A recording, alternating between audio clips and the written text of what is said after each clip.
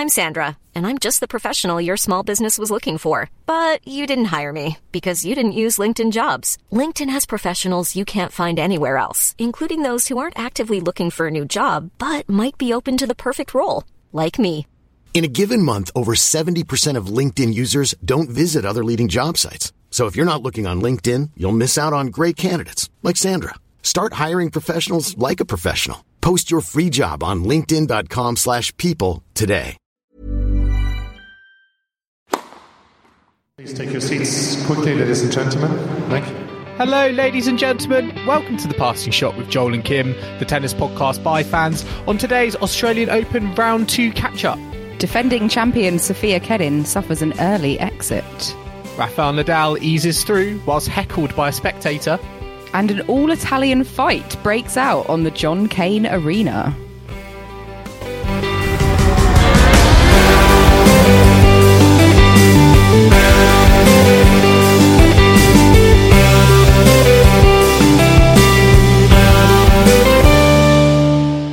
Kim, round 2 is now complete. We know all of our singles participants for round 3, but I think getting there, certainly it had a few big upsets. We had some nearly big upsets as well. And I think generally speaking, we had plenty of aggro on show over the last couple of days, curiously, either between players, but also between players and fans as well. Yeah, I think some people had been having a few too many beers or wines. Or tequila. in the crowd, yeah.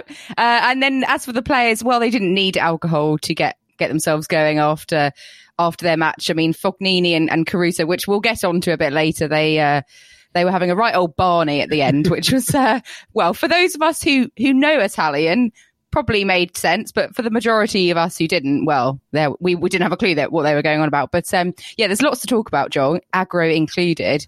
But I suppose let's start with today. Let's start with day 4, and then we'll look back to day 3 a bit later on today's episode. I suppose we should really start with the fact that the women's defending champion is out of the tournament in the second round. Sofia Kenin was defeated by Kanepi 6-3, 6-2. And to be honest with you, it's not really a shock, is it? Are you surprised by this? Because I certainly wasn't. No, I think I was more shocked by the manner of the defeat because it was so comprehensive. I think we didn't see, the Kenin we all know in the first round, and we felt that this was on the cards. And Kanepi really is a very dangerous opponent for any player. You just got to ask Simona Halep. It came out this week that when she looks at the kind of the main draw of when she gets to a Grand Slam, she's always looking at herself in relation to where is Kanepi. She's that dangerous. And I mean, Kanepi came through 6-3, 6-2. And I think the manner of the defeat, I think, was the most kind of surprising for me. I think we all know that kind of Kanepi is a dangerous opponent, but to have it happen in straight sets so comprehensively for the defending champion, that was really surprising. And, to kind of see Kenin in her post-match press conference afterwards, kind of very emotional and tearful. It sounds that obviously she was very unhappy and almost frustrated, I think, that she wasn't able to execute her game plan. Yeah, I mean, she's an emotional player at the best of times, but when you're defending, your first Grand Slam title, I think this was almost maybe par for the course. This is why I personally didn't think she was going to do particularly well at this event, because she is a player that struggles with nerves anyway. And then you sort of throw all this pressure on her. And to be fair, I don't think even being defending champion, she was the one that everyone was talking about. I don't think people were really expecting her to defend it. But, if you're Kenin, it's all very well people saying, whatever, but in her mind, she's putting all this pressure on herself. So it's understandable that nerves got to her. And yes, the scoreline was quite limp, I would say, 6-3, 6-2. But I think getting Kanepi is a pretty bad draw second round. You know, like you said, Joel, on her day, Kanepi, she's a very difficult player to play against, and she's actually got a winning record against top 10 players at slams over the last 10 years or so, and has knocked out, I think, Halep when she was number 1 in the world, and hence, you know, that's why Halep's always looking out for her in the draws. But, you know, on her day, she's beaten Wozniacki, Kerber, and, you know, even further back, Jankovic as well, and names such as that. So she's, you know, we spoke, I think, a few episodes ago. She's a kind of in the twilight of her career, age 35, but obviously performing very, very well at the moment. And she just loves a big scalp, doesn't she? Because you know, we saw that in the build-up event as well. I think she's a 6-time Grand Slam quarter-finalist, which is really impressive. And I think it's something we almost kind of forget, but it shows, I think, that, you know, she's got the experience that can really kind of upset even the best of players early on in the rounds. I think what this match demonstrated for me when we kind of talk about Kenin is the fact that, you know, because she is such an emotional player, I think in that press conference, it showed actually how vulnerable she can be. And that actually took me by surprise a little bit. And I think that there is, you know, work there to be done, I think, particularly on the mental side. I know that, you know, she would have been frustrated in terms of her game on the court, but I also think in terms of kind of the mental side and the mental conditioning, and the psychology aspect, I think there's perhaps more that can be done there, you know, from her side in something to improve upon with Grand Slams, you know, going in potentially as a marked person in the draw, not as the underdog, because it sounds like she wasn't able to kind of deal with that sort of status or label, and that manifested itself into this, you know, in a pretty big defeat. Yeah, and we've seen this before with players who have won their first slam. I mean, even Naomi Osaka, after those first 2 slams that she won, like, she was struggling with the pressure and the status as well. And Muguruza is another player that, you know, also said that when she went to defend her Roland Garros title, she just, the pressure was too much. And I think that's a normal emotion to have. I think I would be the same. And maybe Kenin will be on the phone to someone like Swiatek's sports psychologist, or I think she certainly should look down that route. I mean, maybe she is already, and I'm sure she'd be aware of it as a big thing to improve on. But I think, you know, she had a really good season last year, and we didn't see her have this kind of nervousness, you know, for the rest of the year. I think it's just the fact that coming to defend the title is another kettle of fish. And I mean, I hope that it doesn't affect her for too much longer. I hope she doesn't kind of get too disheartened as a result of this. You know, I feel like, I just hope she can kind of regroup. But not a surprise, I have to say. I think to some non-tennis fans, they might think, oh, defending champion out second round. But I think for those of us who are diehard fans, it's not really a massive shock. But we also had some other matches happening today that, well, potentially could have. Well, I mean, the Svitolina Gauff match, that could have been an upset. Could have been, you know, people were thinking, will Coco Gauff do what she did last year and take out a top seed? You know, she took out Naomi Osaka last year. And like you said, Joel, the other day, she took out Venus Williams in Wimbledon, you know, almost 2 years ago now. But it wasn't to be, was it? Because Svitolina came through that one in straight sets in the end. And I think it was a generally very good match. And Svitolina just converted her chances where Coco failed to do so, and that was really the difference between the two on the night.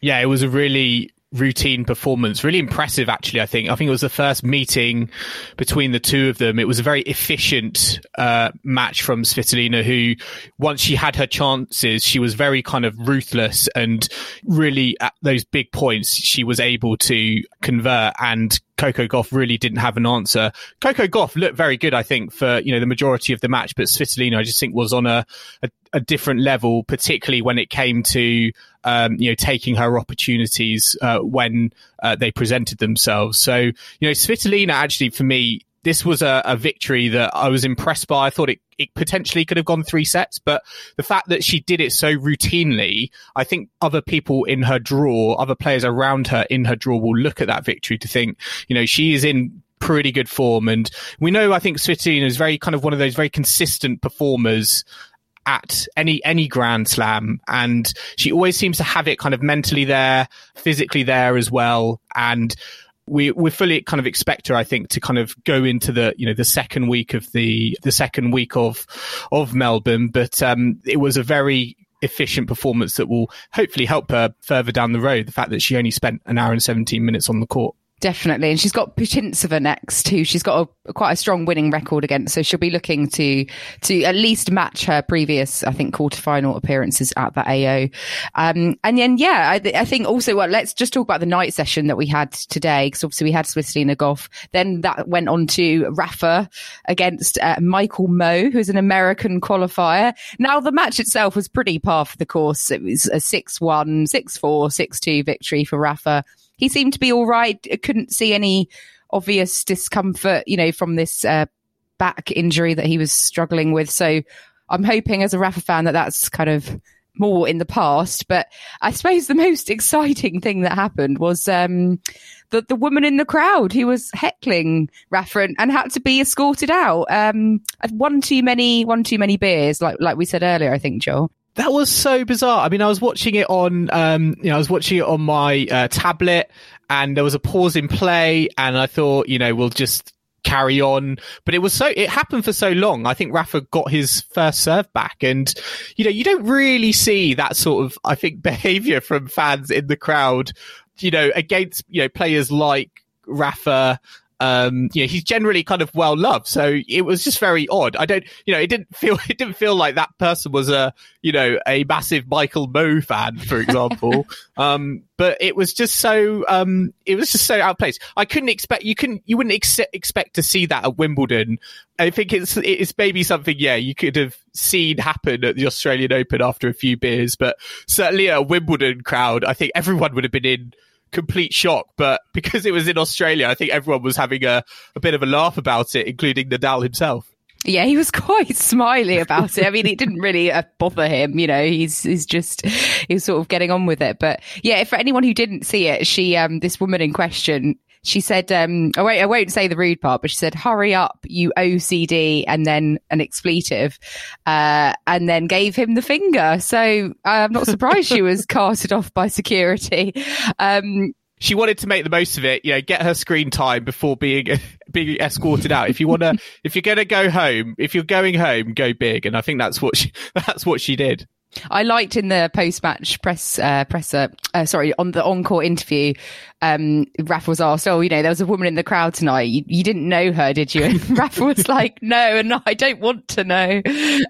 So I think it's just probably best, put that one to bed. But yeah, I mean, I was quite pleased that Rafa came through very comfortably, and he'll be tested more in his next match, I'm sure. Yeah, I mean, just very quickly on Michael Mmoh, came through qualifying. So a great result, I think, for him to get to the second round of the main draw, play someone in the caliber of Rafael Nadal.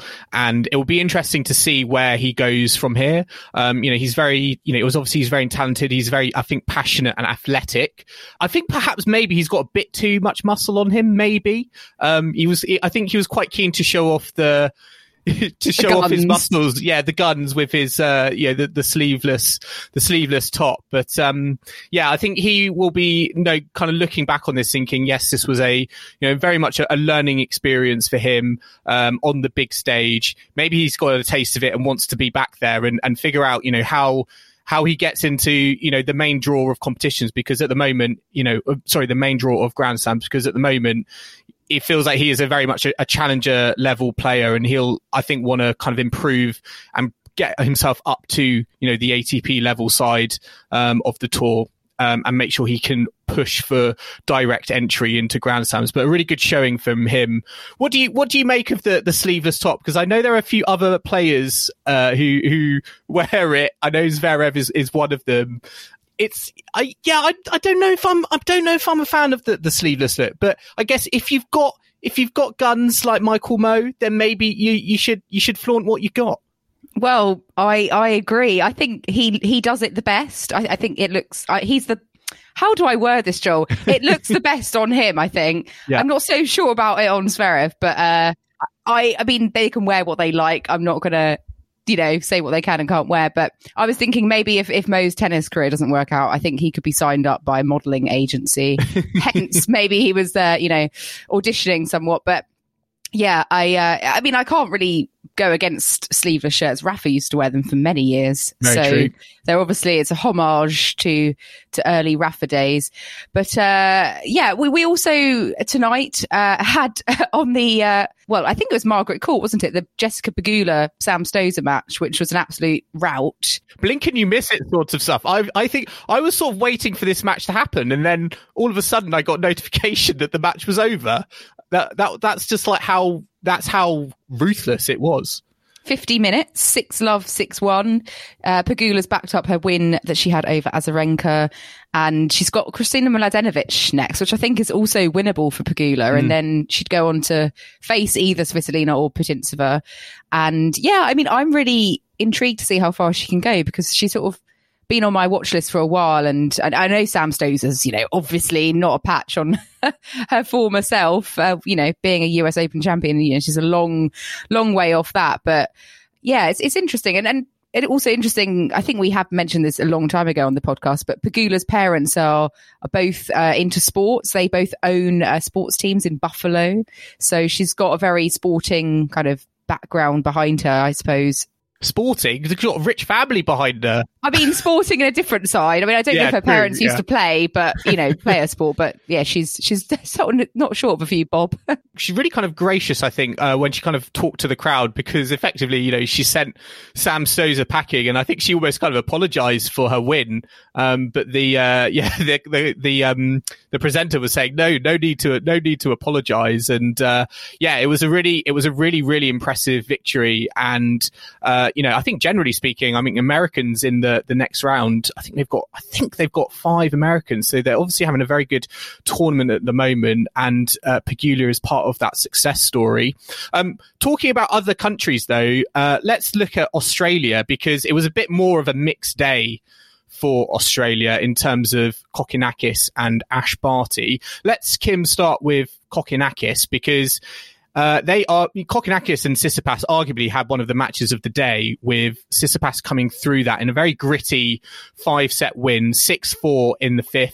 Tsitsipas probably felt like he could have got it done in 4 sets, but Kokkinakis, he looked fantastic. He's obviously had his injury troubles over the last, 12 months or so, but to see him out on the court and play his game and really take it to Tsitsipas with the crowd behind him, it was just a fantastic match to watch. And with Nick Kyrgios in the crowd as well, I feel like it was like the bromance that I didn't realize I needed in my life.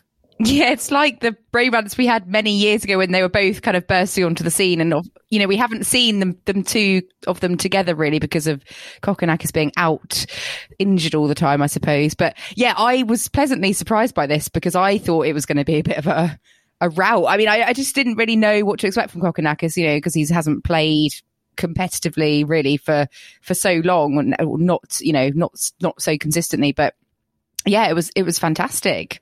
5-set thriller. And, Kokkinakis did very well to take it into a 5th set, because arguably Tsitsipas should really have sewn it up in 4. But yeah, I woke up and it was in the 5th set, and it was just, brilliant morning's viewing of tennis, I have to say. And also the crowd. I mean, how fantastic. And we saw that with the Kyrgios match as well the day before, just to see the home crowd kind of fully engaged. And the crowd got him through, I think, that 4th set. When it was really tight in that tie break, and it was a real crowd pleaser.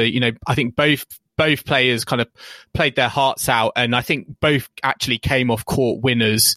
And, in terms of kind of Kokkinakis and where he goes next, I just hope he can have a full season on the tour, because I don't think he's had a season like that for, quite a while. And looking at his game against Tsitsipas, you'd have to think that if he can stay fit, I feel like he has the game to, be a seed at, in a main draw. I think he is a top 30, he is I think he has the game to be a top 30 sort of player, and he hasn't really had the time to do that over the last kind of few years. And it would be great, I think, to, see that sort of bromance stroke, I guess, rivalry between Kokkinakis and Kyrgios kind of re-emerge, because I think Australian tennis has almost kind of been taken over by It kind of did start with that sort of Kyrgios, Kokkinakis, these are the future. And then it kind of shifted to, actually, no, it's Alex de Minaur.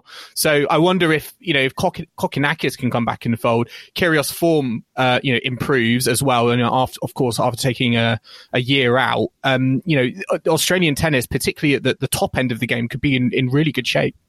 Are you not forgetting John Millman, everyone's favourite Aussie? Very true, very true. No, James I know what you mean. As well, of course. Yeah, Jordan Thompson and his moustache. Yeah, but no, I think can we say that the cock is back? I hope so. I think he's a very entertaining player, and also him and Kyrgios in the doubles, very entertaining partnership. And their match, I think their doubles match was potentially due to be on, but it got delayed, and there was, also because of the rain and everything. But yes, really enjoyable. I mean, what do you think of Tsitsipas, though? Do you think it's good that he's had this early test? I think, as a top, one of the top seeds and one who is likely to go into the deep stages of the tournament, I always think it's good to have a bit of a test in an earlier round, so you're kind of primed for it come the quarters or the semis. But do you think this will hold him in good stead, or do you see concerns over the fact that he went to 5 sets with Kokkinakis? No, I think, as you said, I think this will do Tsitsipas the world of good in having that test, going to 5 sets, feeling that, particularly, I think, in front of a crowd that, at times obviously was against him. I think, he had all of the sort of elements there, in that match that he got a taste of, that if he does want to go, deep in this competition, he'll have to overcome, I think, in the future. And, I think the fact that I think he will be facing Mikael Ymer next of Sweden, don't think that is going to be as great a test, arguably, as Kokkinakis, famous last words. But I think with that kind of in the third round, that I think potentially should be a little bit more straightforward. So I don't think we're going to see as much of a 5-set hangover from this match into round 3. So yeah, I think it was good. I think he looked great. I think it was just generally a very entertaining match, and I think both players deserve huge credit for that. Absolutely. And we also, for Aussies and home hopes, we had Ash Barty out on court earlier in the day against fellow Aussie Daria Gavrilova. So, well, Barty had a bit of a tougher match than her first round, where she didn't lose any games. She came through 6-1, 7-6. So yeah, that second set was quite tight, and I think she'll be glad to get through the match in straight sets. And she did have a bit of strapping on her thigh, did Ash Barty. So bit of concerns. That wasn't there in the first round, was it? No, I don't think so. And she was asked, though, if everything was okay, and she said that she was as fit as a fiddle and good to go. So why would you have strapping if there's not an issue? But maybe it must be very minor. I've got to be honest, I watched some of the highlights of this. I thought it was a pretty ugly match from Barty and also from Gavrilova. I think between them, Barty 34 unforced errors, Gavrilova 29 unforced errors. Barty also had 6 double faults. This is a match I would have expected, from a player who's had a year out from playing tennis. And I think, she's going to have to play, of course, she's going to have to play a lot better if she wants to, go, reach the final or whatever. But I think this was this sort of match was just kind of getting through it and getting to the next round was the priority. And she's able to do that. She's able to win ugly. I'm sure she was very relieved that she was able to come through that slightly nervy second set, because if that had gone to a decider, I think, it very much could have been up in the air in terms of where it was going to go. Yeah. And just also a note on Gavrilova, because she's been obviously much higher ranked than she currently is. She's down at sort of 300 odd in the world, but she's had quite a bad foot injury, which has ruled her out for a large amount of time in the last few years. So it's nice that she's back, and hopefully will get back up to where she was in the rankings. But we'll have to see about Barty as she goes through into the next round. But let's talk about British players now, Joel, because again, almost mixed fortunes for our last remaining Brits, Heather Watson and Cam Norrie. So Heather Watson, let's begin with her. She was up against Annette Kontaveit, who is the 21st seed from Estonia. But actually, although Heather lost, she lost in 3 sets, 6-7, 6-4, 6-2. So Heather got the first set on a tiebreak. I thought Heather did quite well. Really pleased she got a set, and I think she's had a really decent tournament, actually, considering she was in that hard quarantine and, was locked in a room for 2 weeks. I think she'll be fairly pleased with how she has performed compared to some of her other slams of late. That first set in particular as well, I think she was 3-0, 4-1 and 5-2 down in the tiebreak. So it was really gutsy kind of display in that first set to take it. I always kind of felt with this match that if she was going to win it, she was going to have to do it in 2 sets. And, it was quite interesting, I think, for the majority of those first 2 sets. I did feel potentially there was a little bit of me that I was getting a little bit excited about Heather Watson getting to the third round, but alas, it wasn't meant to be. I still think, I always feel we always see Heather Watson lose in 3 sets, and I feel like her 3-set record, when a match does go the distance, needs to be better in order to kind of gut these victories out where she's able to kind of do it more consistently and not just do it over a set. I mean, having said that, Kontaveit is a very decent player. I think she got to the quarterfinals last year at the Australian Open, coached by Nigel Sears as well, for British fans. But yeah, I think Kontaveit I think actually, to be honest, in the interview, Kontaveit said that she wasn't playing her best, and maybe Heather will look back on that thinking there was an opportunity there potentially to go further because she's never reached the second week of her Grand Slam, and she may have seen this potentially as an opportunity to do so. Yeah, I think at 2-2 in the third set, that's where it all sort of went downhill. But it would be really nice to see her go beyond the third round, because that is her best performance, the third round. So remains to be seen. We'll move on to the next slam and cross our fingers for Heather Watson. But we had Cam Norrie, who came through against Roman Safulin, who is a Russian qualifier. So Cam is into the third round for the first time, I think, of the Aussie Open. So yeah, he came through in 4 sets, dropping the first. But and they did actually have quite a bit of a rain delay. I think, was it in the third set or just after the end of the third set, I think, before they started. Yeah. So I think they moved over to finish up on Margaret Court, I believe. But yeah, I was expecting Norrie to come through Roman Safulin. And obviously he's got Rafa Nadal next. So that'll be the first meeting between those two. And I'm really intrigued, actually, to see how Norrie's gonna do against Rafa. He's a fellow lefty. Does he stand any chance, Joel? Good question. I don't think so. When I saw him win, the question in my head was, is Norrie Nadal? Is that how many games is Norrie going to win, or is that how many sets Norrie is going to win? I'm not quite sure at the moment. I think I'll be pleasantly surprised if Norrie is able to clinch a set. I think he's in quite good form. This match against Safulin, I felt like this was a banana skin. This was a match that, to be honest, I think this is a match he should be winning in straight sets. Yes, Safulin is I think he was a junior Australian Open champion, but, really given his ranking, and sort of his inexperience, I think, at this level, given he's quite a young guy, I felt like kind of Norrie was, destined maybe for a 3-set victory. But I think the one thing that might hold Norrie back, against Nadal, but I think he showed it in this match, and I think he showed it a little bit in the Dan Evans matches. I sometimes feel like nerves get the better of him, whether that's like the nerves of, being on a big point, or, the situation in general.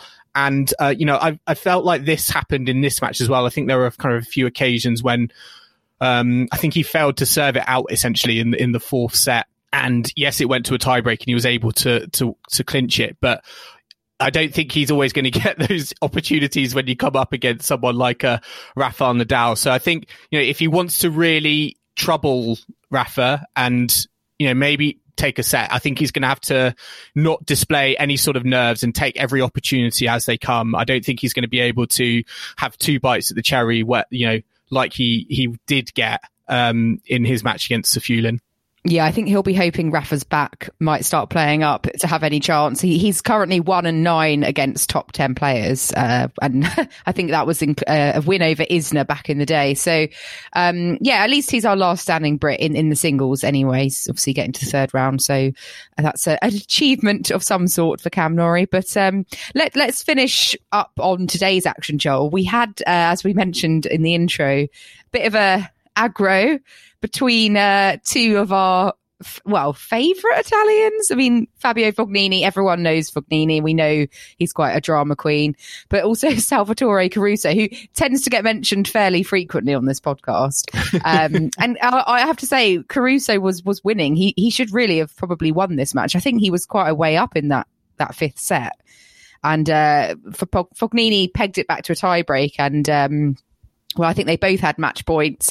Fognini won the super match tiebreak, whatever you want to call it, 14-12 in the end. But I guess the drama of the match ended, but the drama of post-match began because... Kim, the match started after the match. I mean, it was all caught on camera, so if anyone hasn't seen it, you can go and watch it back. But they were sort of picked up on, arguing quite loudly on camera. No one had a clue what they were saying until, some kind soul translated from Italian.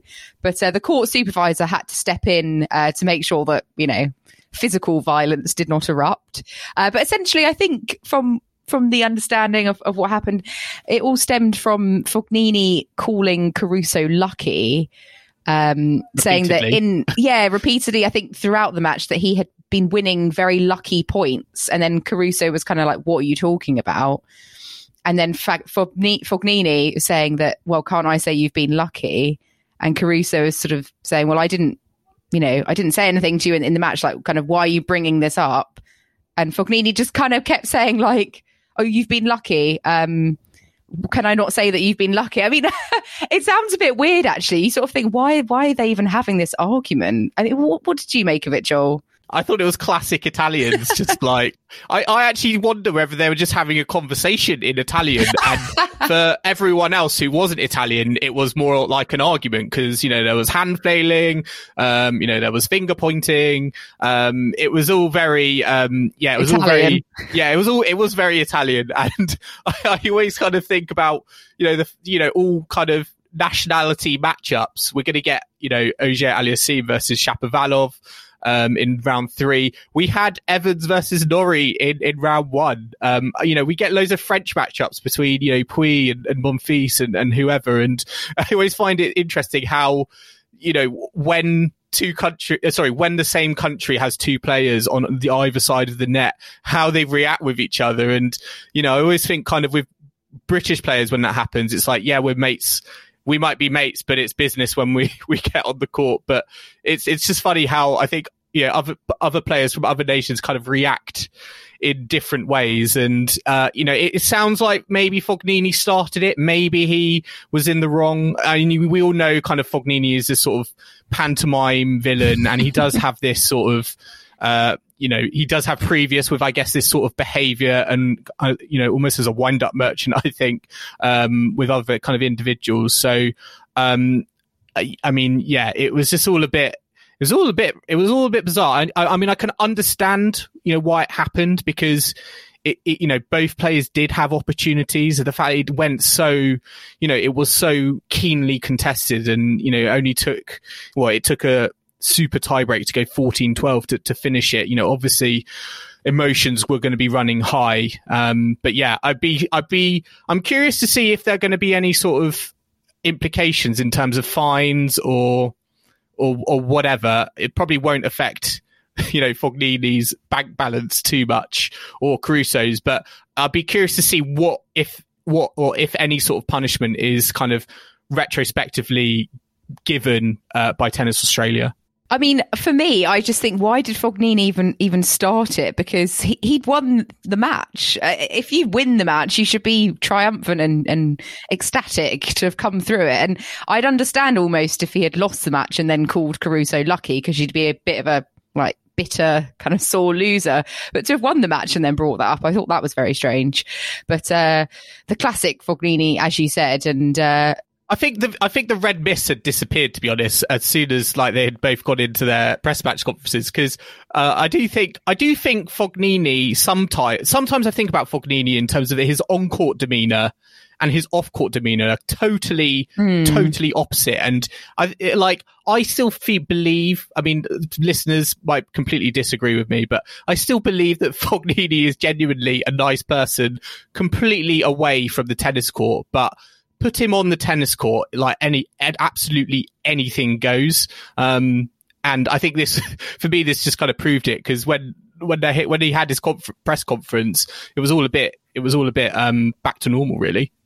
Yeah, he's not like a hardened criminal. Absolutely, he's a nice bloke, but testosterone at the end of that match there. But let's talk about everyone's favourite elder Spanish statesman, perhaps, Feliciano Lopez. That isn't Rafael Nadal, is that? Or no, Rafa's not 39 yet. Feliciano Lopez is almost 40, and I don't want to bang on about age, because I'd be then guilty of a lot hypocrites. Yeah, exactly.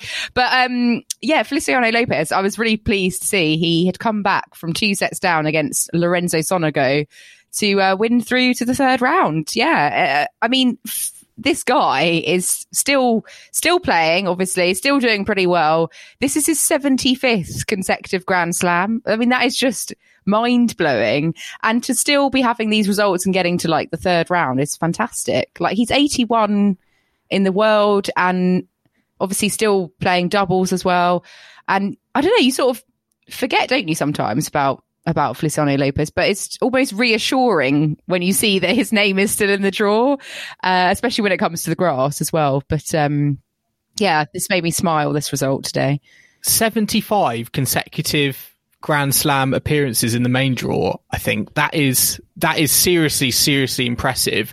I mean, let's go back to Roland Garros 2001. That was his first main draw appearance, and there are only 4 active players from that draw who are still playing. Kim, do you want to have a guess, listeners? Maybe do you want to have a guess at who they are? Who was in that draw in 2001 that is still playing today in 2021? I'm really glad you mentioned the year, because I was just about to try and work out how many years worth 75 slams was. I mean, Carlos Alcaraz wasn't even born, Kim. I mean, that really puts it into perspective, doesn't it? Well, Roger Federer is obviously still hanging around. Correct. I mean, this would have been like the Leighton Hewitt era, and he's only just retired, I suppose. Really, who is still going from 2001? I don't know. I don't know. I don't know. I'll put you out of your misery very quickly. We've got obviously Lopez, Federer, Tommy Robredo, and Nicolas Mahut are the other two. So, I mean, I think it's just very, very impressive. And as you said, the fact that he's unseeded now in these draws, I feel like it gets lost a little bit in the shuffle in terms of how impressive that is, just to kind of be there and not only just kind of make up the numbers, but he's actually going on to, win. And he's, now in the third round. He's got Andrei Rublev next. I can't, after a 5-set win against Sonego, I can't imagine that being anything but a comprehensive victory, to be honest, for Rublev. But it's still very impressive none the same for someone like Lopez to show his longevity and his consistency through all of those years, that even in his 75th consecutive Grand Slam appearance, he's in the third round. I mean, he's been really fortunate, hasn't he, to not have a serious injury that's kept him away, because that's just incredible. But actually, I thought Tommy Robredo had retired, but I've just looked, Joel, and he's been playing a challenger recently in Antalya, which he didn't do very well at. He's 900 odd in the world, but yeah, I didn't know that he was still going, so that's nice. I always quite liked a bit of Tommy Robredo. But yeah, there we go. So that was another nice result from today. And just one more thing I want to touch on from today was Karolina Pliskova, because I thought she had a potential banana skin with Danielle Collins in the second round, who beat Pliskova last week. And obviously Danielle Collins, former semi-finalist here. But actually, Pliskova came through in straight sets in that one. So obviously a different kettle of fish now that we're at the slam itself. And I just thought, maybe Pliskova's going to be on something here, because we're not talking about her. But we shall see. She's up against Mukova next, who is another player we've not really spoken about at all. So let's see how that one goes. But I think we're going to take a quick break now, but do join us in the second half where we'll be looking back on all the results from day 3. So don't go anywhere.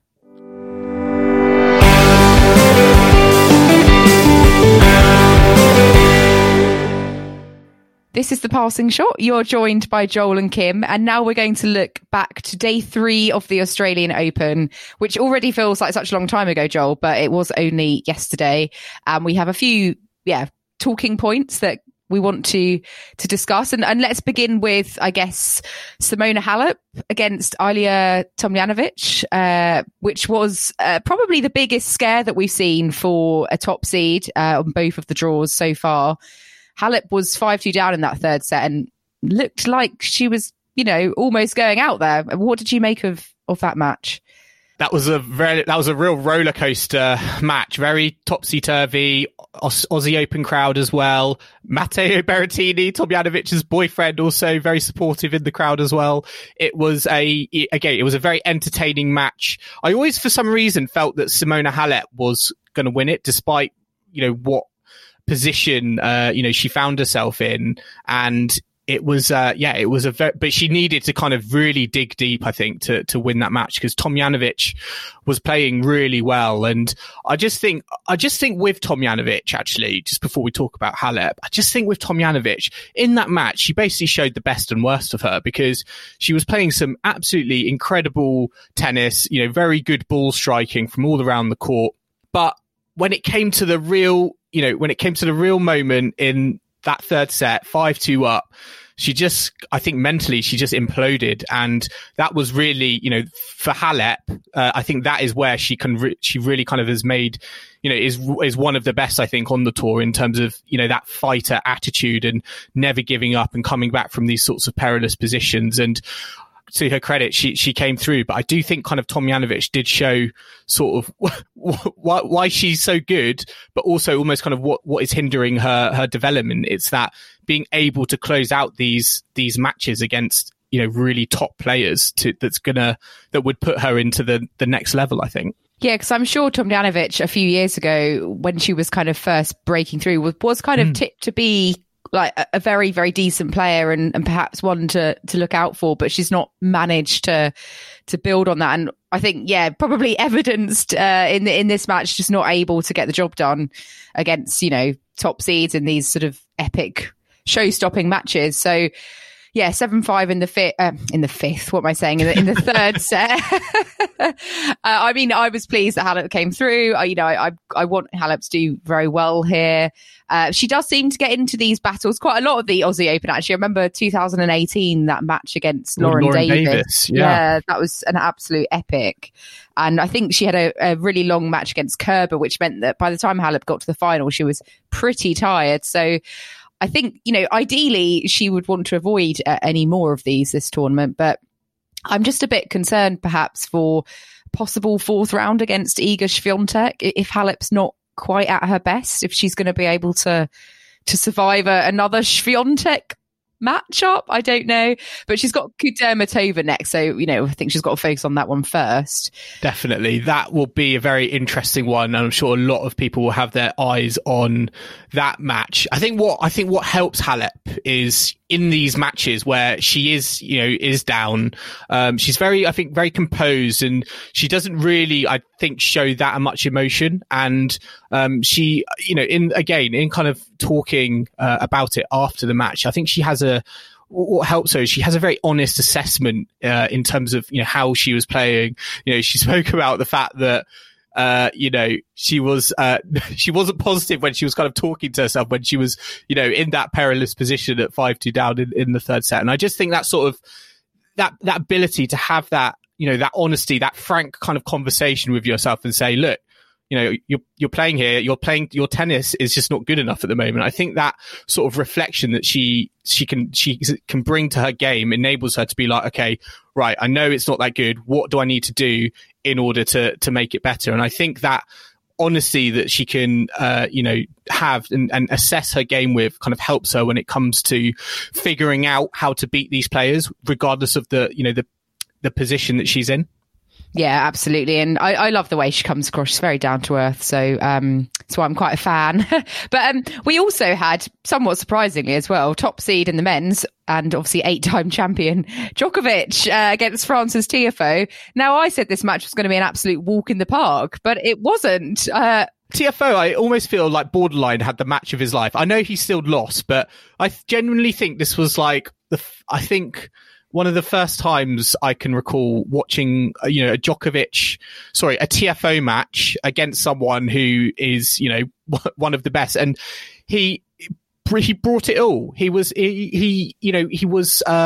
going toe to toe with Djokovic. He took him, that third set tiebreak was sort of very nervy. And you felt genuinely like if Tiafoe had won that third set and Djokovic was 2-1 down and would have had to have won it in 5, it could have opened doors for him. I felt that he was very, very good today. And I would love to see that more this season from him, because he is one of those players, I think, particularly in America, where perhaps he was a little bit overhyped, kind of, coming up as a junior, going on breakthrough onto the ATP tour, etc. But who knows? Maybe this match is the start of things in terms of actually he has got the game to really kind of challenge the best players in the rankings. Definitely. I know what you mean. I think I'd almost discounted Tiafoe because I think there was quite a bit of hype and he's struggled quite a bit of the last year or so and hasn't had the results that, or the performances that we would have expected. Hence, I had written him off completely. So I think he'll be looking to really build on this match and his performance here. And I think, in terms of Djokovic, I don't think he'll have minded having a bit of a battle. It holds him in good stead for later in the tournament. And I just think it's quite interesting what Novak's been saying about the court playing quite fast. And he said that, a lot of other players have mentioned that as well, which I don't know have they done anything to the court to consciously make it faster, or is it just because of the conditions? It's just quite interesting if it has actually changed or not, because we are seeing Djokovic served 26 aces in that match against Tiafoe, which I don't know, he doesn't strike me as someone who would usually serve that number in a typical match. I mean, I suppose they were playing more games in this match, but I don't know. I'd have to investigate the differences between his serving stats, like from, say, his average last year. But it's just quite interesting. It's particularly noteworthy for Djokovic because he could potentially, in his round 3 and round 4 match, could come up against two quite big servers. I mean, he could play Milos Raonic in round 4, so of course he would kind of hope that the court isn't that fast, because that would mean obviously a lot more free points for someone with a big serve like Raonic. But he's also got Taylor Fritz next round, who also has a pretty handy first serve on him.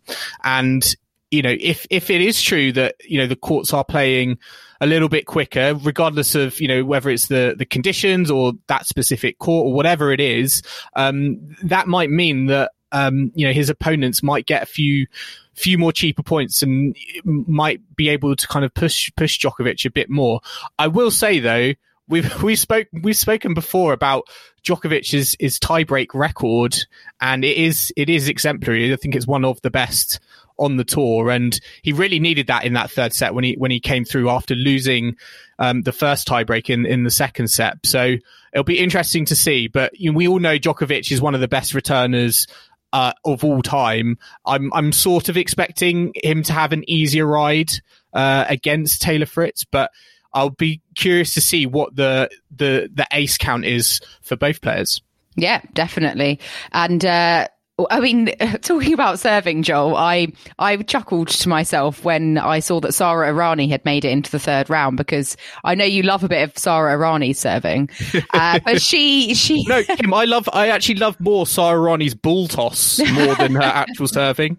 Okay, I'll allow you the ball toss. Yeah, well, she had a very good day yesterday because she beat Venus Williams 6-1, 6-love, which was a bit sorry to see, because Venus injured herself, was injured in that match and was really, really struggling and she refuses to retire basically from a match. So she kept on going, and it was very sad obviously to see her bow out in such a way, but I mean, credit to her for carrying on when she was obviously in quite a lot of pain. But yeah, it does mean that Irani qualifier is into the third round. So there you go. And we also had other notable names being defeated yesterday. We had Petra Kvitova losing to Sorana Castella in 3 sets. Not, I think, a total surprise. Castella is one of those players on her day who is capable of a scalp like that. And then I suppose more interestingly, perhaps, was Bianca Andreescu bowing out to Sue Shea in straight sets. I mean, obviously, Shea playing very, very well and always a tricky player to play against. Very different game. But Andreescu not able to figure out what to do and not being obviously at that level required just yet either.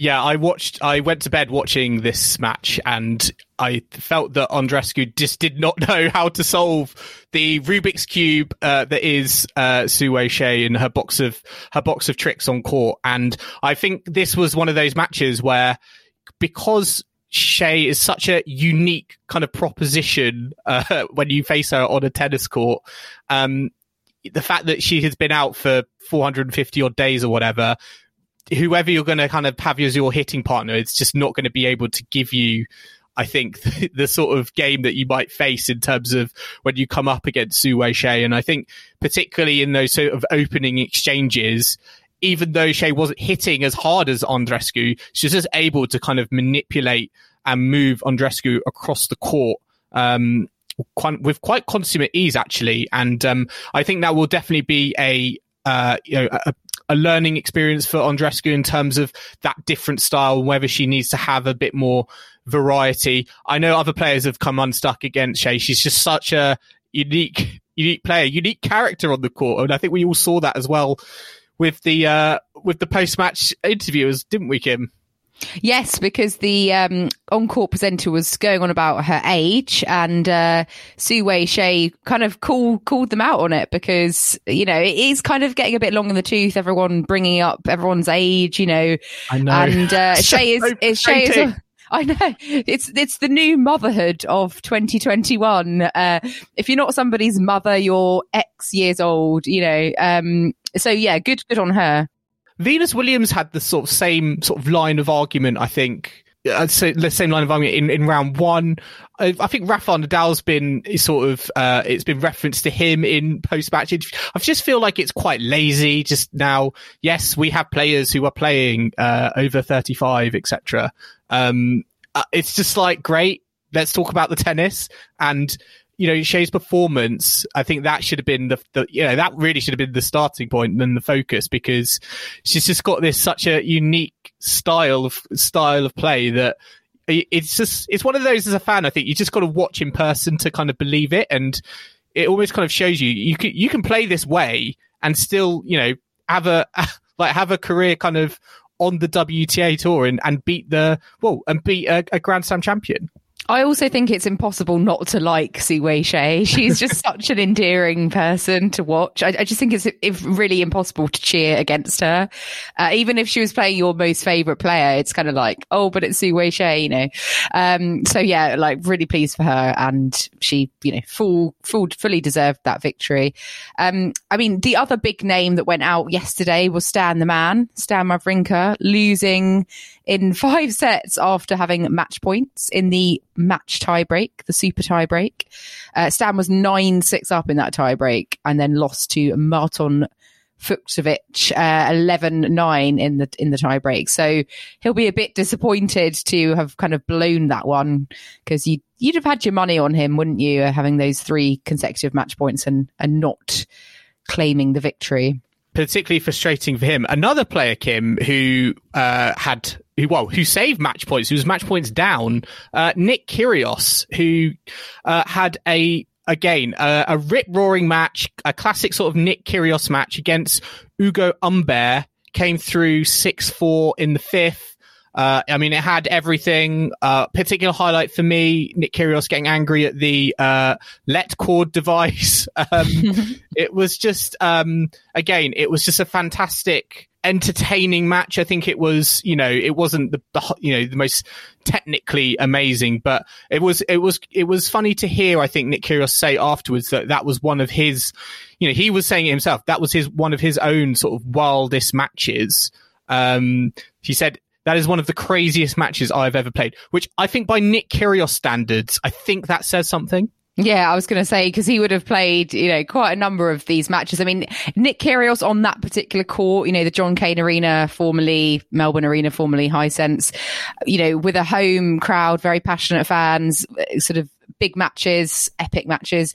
It's sort of become a recurring theme at the Australian Open. And yeah, it was really nice that although we've had a year of, disturbances and, because of the pandemic, it was really nice that we were able to enjoy a bit of this, from the comfort of our homes on the other side of the world, but just, I guess, enjoy some of the atmosphere that was coming out of that arena. And, it's been such a strange year, but the fact that we kind of got a glimpse of what we used to have, I suppose, in tennis was really nice. And I think a lot of people found that quite a somewhat emotional thing as well watching. But it was really impressive because, it was 4 hours and 26-minute match, and we've got to remember Nick Kyrgios has almost been on a sabbatical for the last he's been on a sabbatical the last 12 months or so. So I think that was particularly impressive, given the lack of sort of conditioning. I imagine that he's had, being on Twitter all the time, in the kind of in his own kind of off season. His 5-set record though is pretty good. It's 8-2 in terms of wins and losses. And 6 of those have come at the Australian Open, which it kind of suggests to me that he almost he loves those moments and almost he'd rather get it done. I always feel like he'd rather get it done and draw it out over a really kind of a 5-set classic as opposed to, in a short kind of 3-set manner. And, he's got Dominic Thiem next, which is going to be one of the popcorn matches of round 3.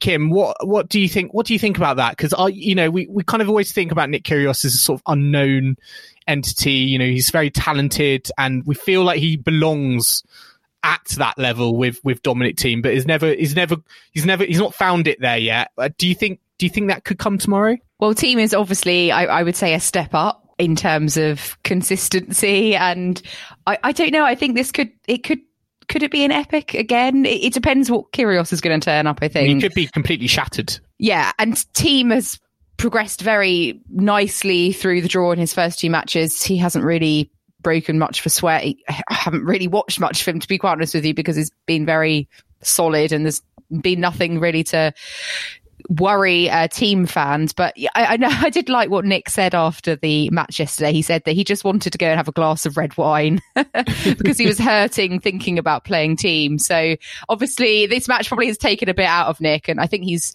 I want to ask him what his red wine of choice is. Actually, I'm quite intrigued. I think that spectator on the Rafael Nadal match probably heard those words as well.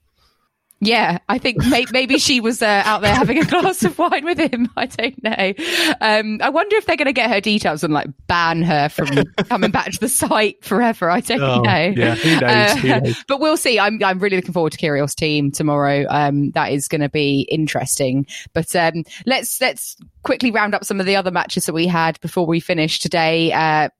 I guess we have another Australian the other day who didn't quite manage to get through, and that was Bernard Tomic. He was dismissed quite comprehensively by Shapovalov, who interestingly will now be playing Felix Auger-Aliassime, fellow Canadian. So that will be quite interesting. Battle of the Canadians. I expect Shapovalov will come through that one. Are we going to get an all Canadian bust up after the match? Are they going to have to they're going to have to be right, we need to do more than the Italians. Yeah, the Caruso and Fognini have set the benchmark. Now FAA and Shapovalov are going to go for it. No, I think they're generally, they're good mates. Interesting. I think FAA kind of said that their very first match back in junior days, he got double bageled by Shapovalov. But this is a very high stakes match. I could be wrong. I don't think either of them have been to round 4 at the Australian Open before.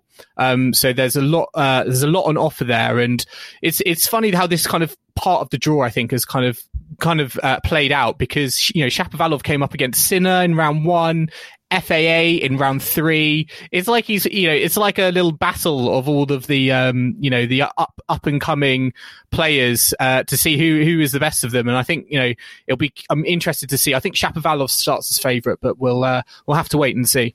I think it will be aggro free though, because I can't imagine FAA having aggro in any match. Shapovalov, I feel like will have aggro, but FAA just will not rise to it. FAA just seems like the sweetest person. Like, I can't imagine him ever saying anything bad about anyone. He just seems so nice, but I don't know. Anyway, let's have a quick roundup of British doubles, because we've actually had quite a few wins in the doubles. Hurrah! So we've had Jamie Murray and Bruno Suarez winning through in the first round. They actually beat Cam Norrie in the doubles again, with his partner Marcos Giron. Dan Evans is playing with Radu Albot, which is quite interesting in the doubles. They won their first match. We also had the Skupskis winning through. Actually, they beat FAA in the doubles, and Hurkacz, one of your faves. Yep. Yeah, it's quite an interesting pairing. Joe Salisbury won through as well. Also Dom Inglot. Dom Inglot's back. He's playing with Luke Bambridge. They also won. So really, we've got loads of British male doubles players. I think there's a record 9 in the draw, and they've all had quite a lot of success in the first round. And Heather Watson also won her first round. She's playing with Leila Annie Fernandez, who is another young Canadian. So yeah, some good doubles success for GB going on there. Yeah, some really impressive. It's just a really impressive number of pairings in the Australian Open main draw men's doubles. I think it's a record with 9, and I think we're kind of sort of expecting. With people like Joe Salisbury, Jamie Murray, potentially an Australian Open men's doubles British champion. We'll have to wait and see. But Kim, we were talking about this earlier. The one doubles match across the men and women's draws that I'm most fascinated for at the moment is we've got Ash Barty, Jennifer Brady against Sabalenka and Mertens. I mean, That feels like a semi-final lineup for a Grand Slam in the future, not a doubles second round match.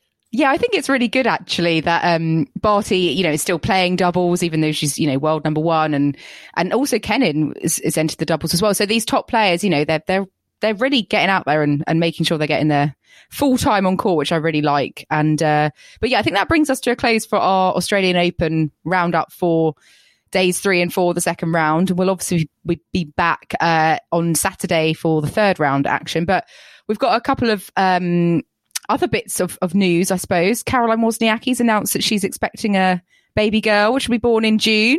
So that'll be really nice. I liked Serena, who's obviously one of her best friends, said we're looking forward to Olympia's little sister being born. So whether Caroline is going to set up a social media account for her child as well, I don't know. That'd be great. But that would be fantastic in the future to have Olympia playing against, I don't know, whatever Caroline Wozniacki Jr. or Serena, whatever. Maybe she'll call it Serena. I don't know. But anyway, I thought that was a nice bit of news. Andy Murray's just won again as well in the Biella Challenger, his second match. So he's going well in Italy, which is nice. I know some British fans are probably more interested in that than the Australian Open. But let's have a quick look at the schedule for the third round of Australia, because we've got tomorrow, what's your pick? I'm thinking Swiatek Ferro might be quite interesting. Okay. From the women's. Shapovalov, Felix Auger-Aliassime, Jabeur against Osaka. I think a lot of our listeners will be interested in that one. Jabeur being in our collector set. Yes, those are the two. I think those are the two matches my eyes are drawn to are Shapovalov, Auger-Aliassime, and Ons Jabeur versus Naomi Osaka. Ons Jabeur, Naomi Osaka, for the pure reason that we have Ons Jabeur in our collector set, and I think was it, Kim? 90% of people are expecting Ons Jabeur to go out in round 3 to Osaka. So I'm kind of curious to see if that does play out. We've also got Serena Williams against Potapova. I just wanted to say that because, Kim, I know you've got that Dutch player that's your favourite name pronunciation. I love saying the surname Potapova. It just kind of, just like the P sound that just rolls off the tongue nicely. Yeah. No, I get you. I love how certain. Yeah, Botic van der Zandschulp. I'll never forget that name. It's brilliant. We've also got obviously the team Kyrgios match. It's interesting that they haven't put that on Rod Laver. I think they've just gone for the John Cain Arena because that's Kyrgios's showground. So they've moved team out to that one. And actually, first up on Rod Laver, I know we're sort of flying all over the schedule here. Sabalenka against Anne Lee, which would be interesting because obviously Anne Lee we were talking about quite a bit the other day. So I might try and stay up to watch that one begin. I mean, Kostya versus Vondrousova. That could go either way, I think. Yeah. Shea Irani. I feel like Shea's got that, surely. Come on, Shea. That is the most opposite of approaches, I feel like, to tennis on a tennis court. Like very cool and calm, collected with Sue Shea, and then on the complete other side you've got Sara Rani, who's one of a very sort of very passionate, very passion-driven player on the court. But yeah, we will see how all of those matches unfold. As Kim said, we are going to be doing our next round by round catch up on Saturday afternoon, taking in all of the action from round 3. If you want to make sure you are up to date on all of the goings on at the Australian Open, make sure to subscribe to The Passing Shot on your podcasting platform of choice, whether that's Apple Podcasts, Spotify, Overcast, Castbox, Stitcher, wherever you listen to your podcast. Make sure you hit that subscribe button for The Passing Shot. And if you have been enjoying our coverage and you listen to us on Apple Podcasts, make sure to leave us a rating and comment. And if you don't already follow us on social media, then we are available on Twitter, Instagram and Facebook at Passing Shot Pod. So do give us a follow and a like, and tell all your friends and family who are interested in tennis to give us a follow as well. You can message us on there, or you can also send us an email, passingshotpod@gmail.com. And we do love to hear all your thoughts about what the goings on in the tennis world are. So yeah, do get in touch. And we will be back, as I said, on Saturday lunchtime for our round by round catch up, looking at round 3. If you have not been able to watch any of the tennis so far this week, we have got our round 1 catch up available as well. If you just kind of scroll down on your podcasting platform, you'll see it there. But we're going to be doing this all the way through the 2 weeks at Melbourne. So I hope you can join us for our next one, Saturday lunchtime UK time. In the meantime, enjoy the tennis, enjoy the late nights again, and we will see you again soon.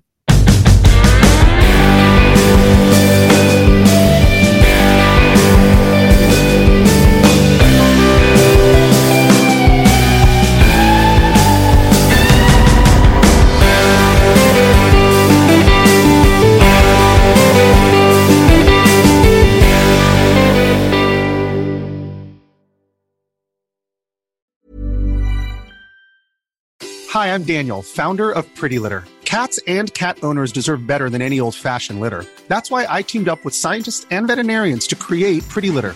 Its innovative crystal formula has superior odor control and weighs up to 80% less than clay litter. Pretty Litter even monitors health by changing colors to help detect early signs of potential illness. It's the world's smartest kitty litter. Go to prettylitter.com and use code ACAST for 20% off your first order and a free cat toy. Terms and conditions apply. See site for details.